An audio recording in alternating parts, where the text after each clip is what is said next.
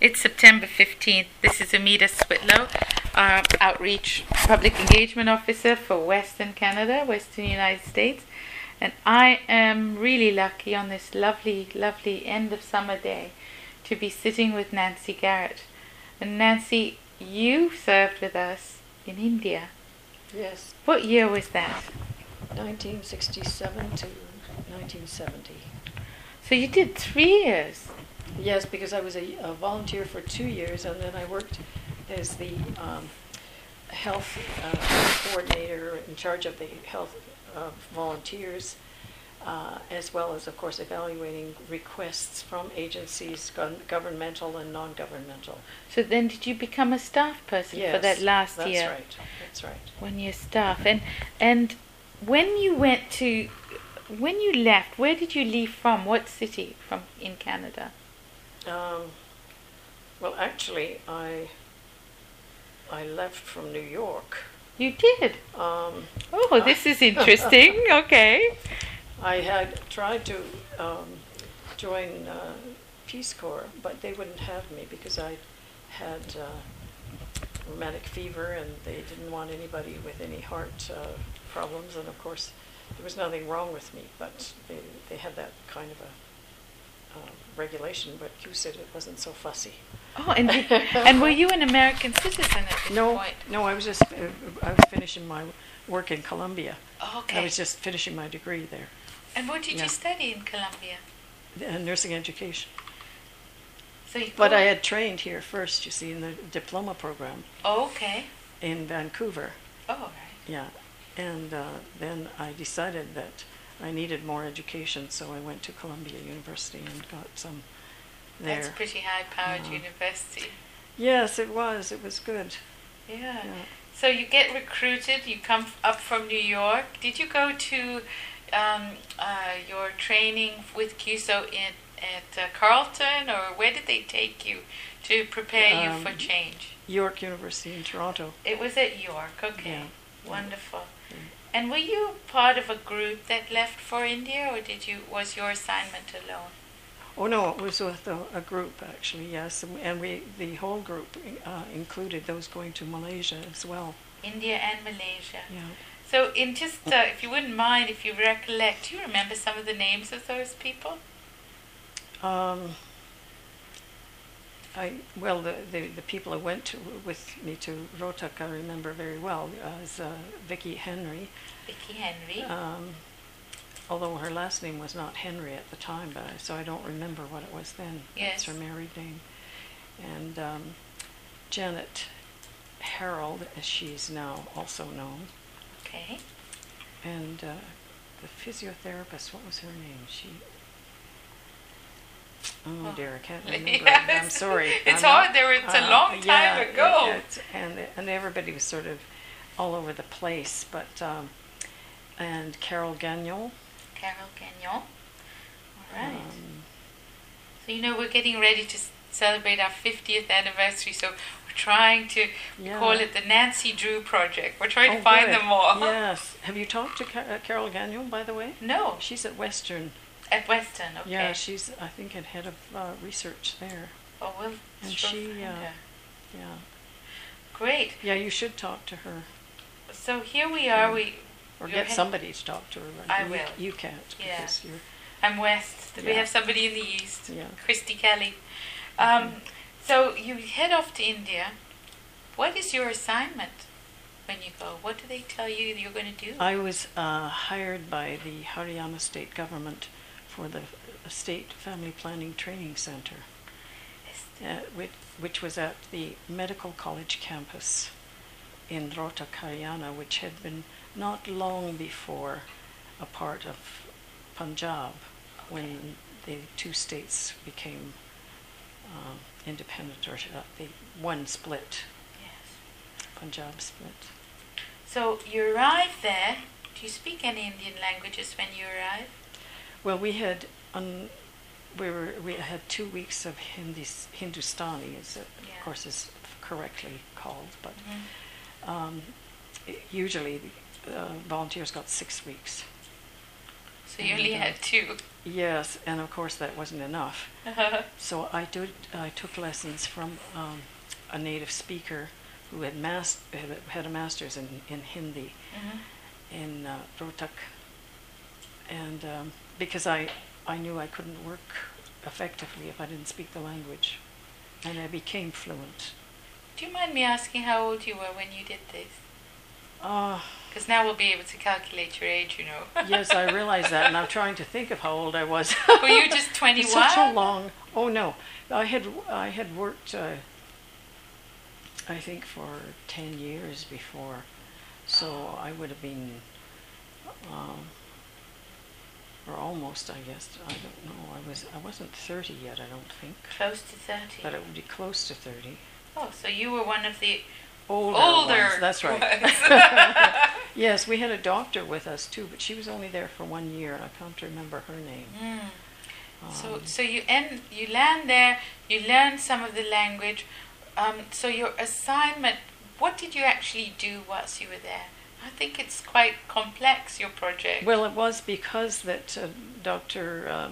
Vasudeva, who was professor of social and preventive medicine, was also overseeing the Family Planning Training Center, as well as the training of, these were extra courses that were given to people who were already lady health visitors or auxiliary nurse midwives or health educators, sanitary inspectors, all of those kinds of people came to the Family Planning Training Center. I think they even had doctors there too, but I can't remember exactly for that. But India was big on the campaign at that time, and they were very well organized to do it. Did they realize at that time that their population was growing so rapidly? Oh, they had realized it 10 years before, but unfortunately, thanks to the Canadian delegate to the World Health Organization, I was hoping you'd get to this story. Who threatened to withdraw from WHO if India went ahead under WHO with this family planning training program, so a education setback of 10 years, because their census of that year, or the 2 years before, I guess it was, but shocked them. Their statisticians were shocked, and they had very good statisticians, so they knew their technology comes by them honestly. It's almost genetic. Yeah, it's genetic. Yes. Yeah. Silicon Valley is full of them. That's right. Yeah. That's right. So they had an idea. They actually didn't have an idea. They knew very well what was going on. Oh yes. So how did you personally contribute?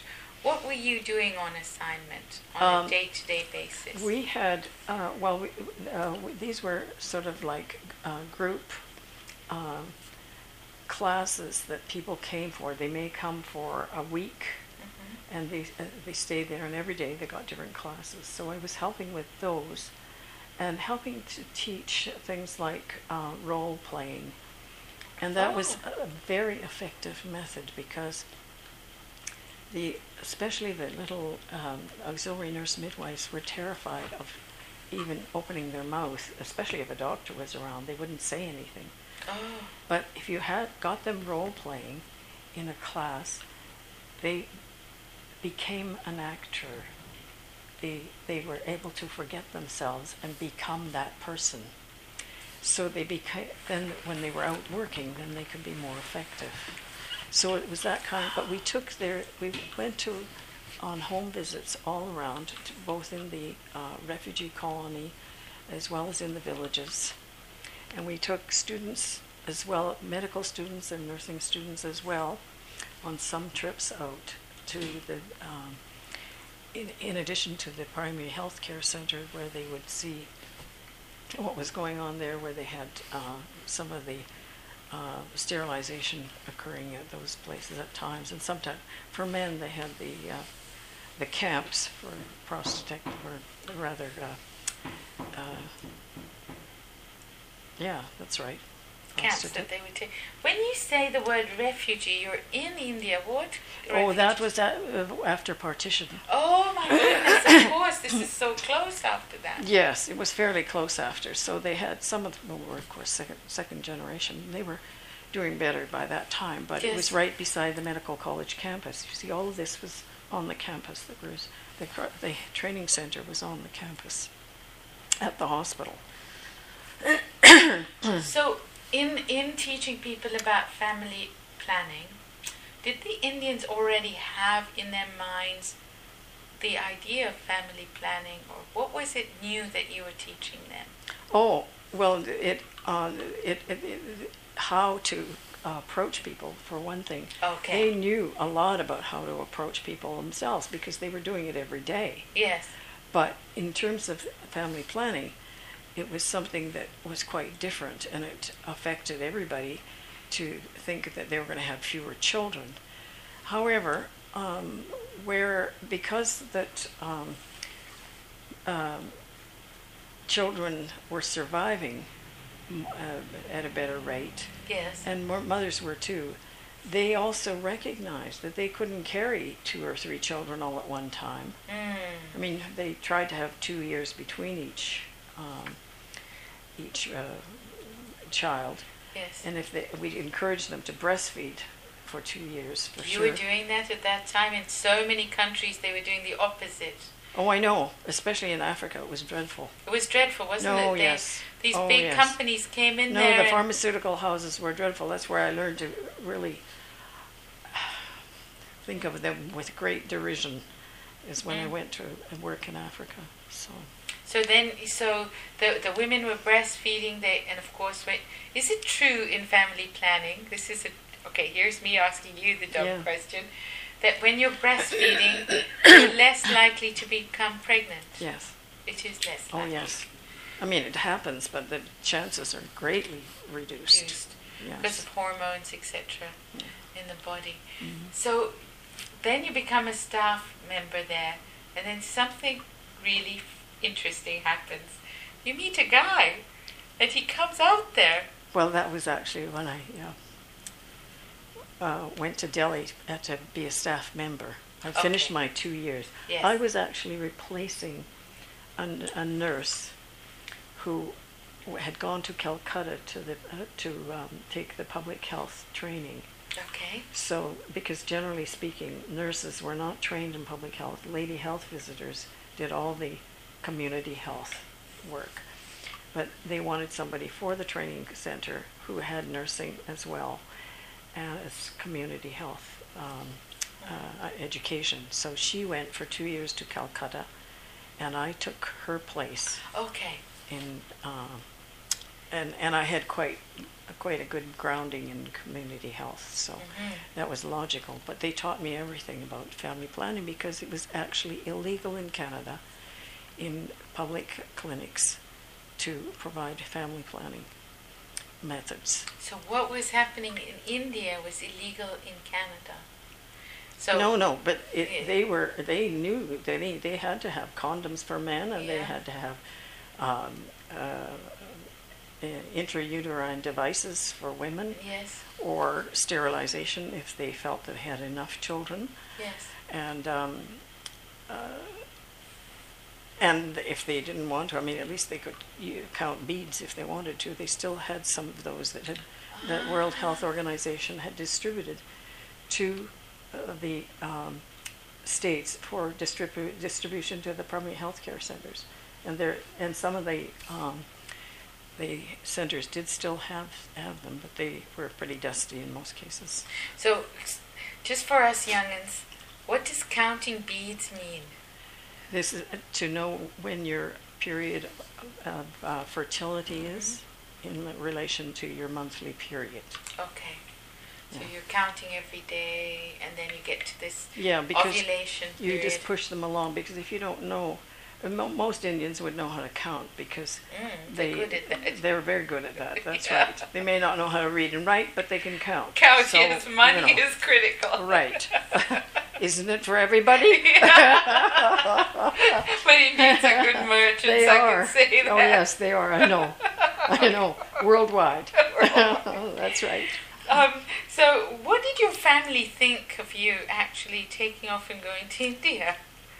Well, I had taken off and gone to many places, so Okay. they were used to me. I took off right out of training almost to go to California because we had applied for a green card because at the time I graduated here, the other hospital also graduating 2 classes a year, and St. Paul's also agreed that they should graduate 2 classes a year, and of course then there were no jobs because the British were coming and they were taking the jobs in the non-teaching hospitals. Oh, okay. And so they were coming in droves at that time. So your parents were used to that. You go out there. Yeah, and I had been to Europe. I hadn't been home for 4 years at one point. Okay. So it wasn't... Nancy Garrett, the it traveler. Yeah, it wasn't uncommon for me to be. So you're off in India, and then one day you meet a man. Yes, I had only been in my job about, maybe 6 months, if that. Mm-hmm. Yeah, so I guess it was 6 or 7 months, and then there was a big conference there, the International Society, or Society for International Development, and they had a huge conference, and Louis Perenbaum happened to be at that conference. I think he was on the board or an advisor or something like this, and my predecessor in the Delhi office had signed me up for this conference because she felt that it would be good for us to go to it. And so there was a big party by the High Commission for Louis when he came, because I think he was fairly new in the job. He had come from the World Bank to SIDA, and he was just beginning in SIDA. Okay. At that time, and so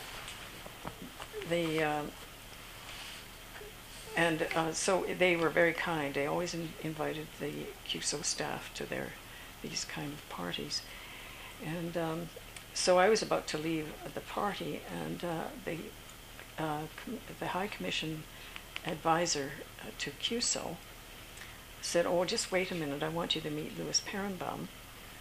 And I said, "Oh, I remember him. He's one of the few people who said anything sensible at our orientation in Toronto." And there, my goodness, that's so amazing. So we'll get back to the subject of Louis in a moment, because we have a lot to cover about this amazing man in your life. But when you came back, finished your work in India, where did you go? Well, I came back and discovered. Well, I discovered before because we met in London. He had actually telegraphed me or to say to meet him in Amsterdam, but I wasn't there when I got there, so he decided that I must have gone by the original plan and gone to London. So we went to London, and however, by that time, he had had time to think about it. He didn't want me to go back when I had come home at Christmas time. But I said, I have to find a replacement for me. I can't just leave CUSO Delhi without somebody there. So in that 6 months that I was back in Delhi, he had time to think and thought, "Hey, this is getting scary, so we better back off." Typical man, if you wouldn't mind me saying that. Well, he could make decisions that would make me terrified. But when it came to affairs of the heart, yes, it was hard. That's very difficult. Yes, right. So time went by. Yes, time went by. Indeed, I don't know if he knows that. So we'll continue in a minute.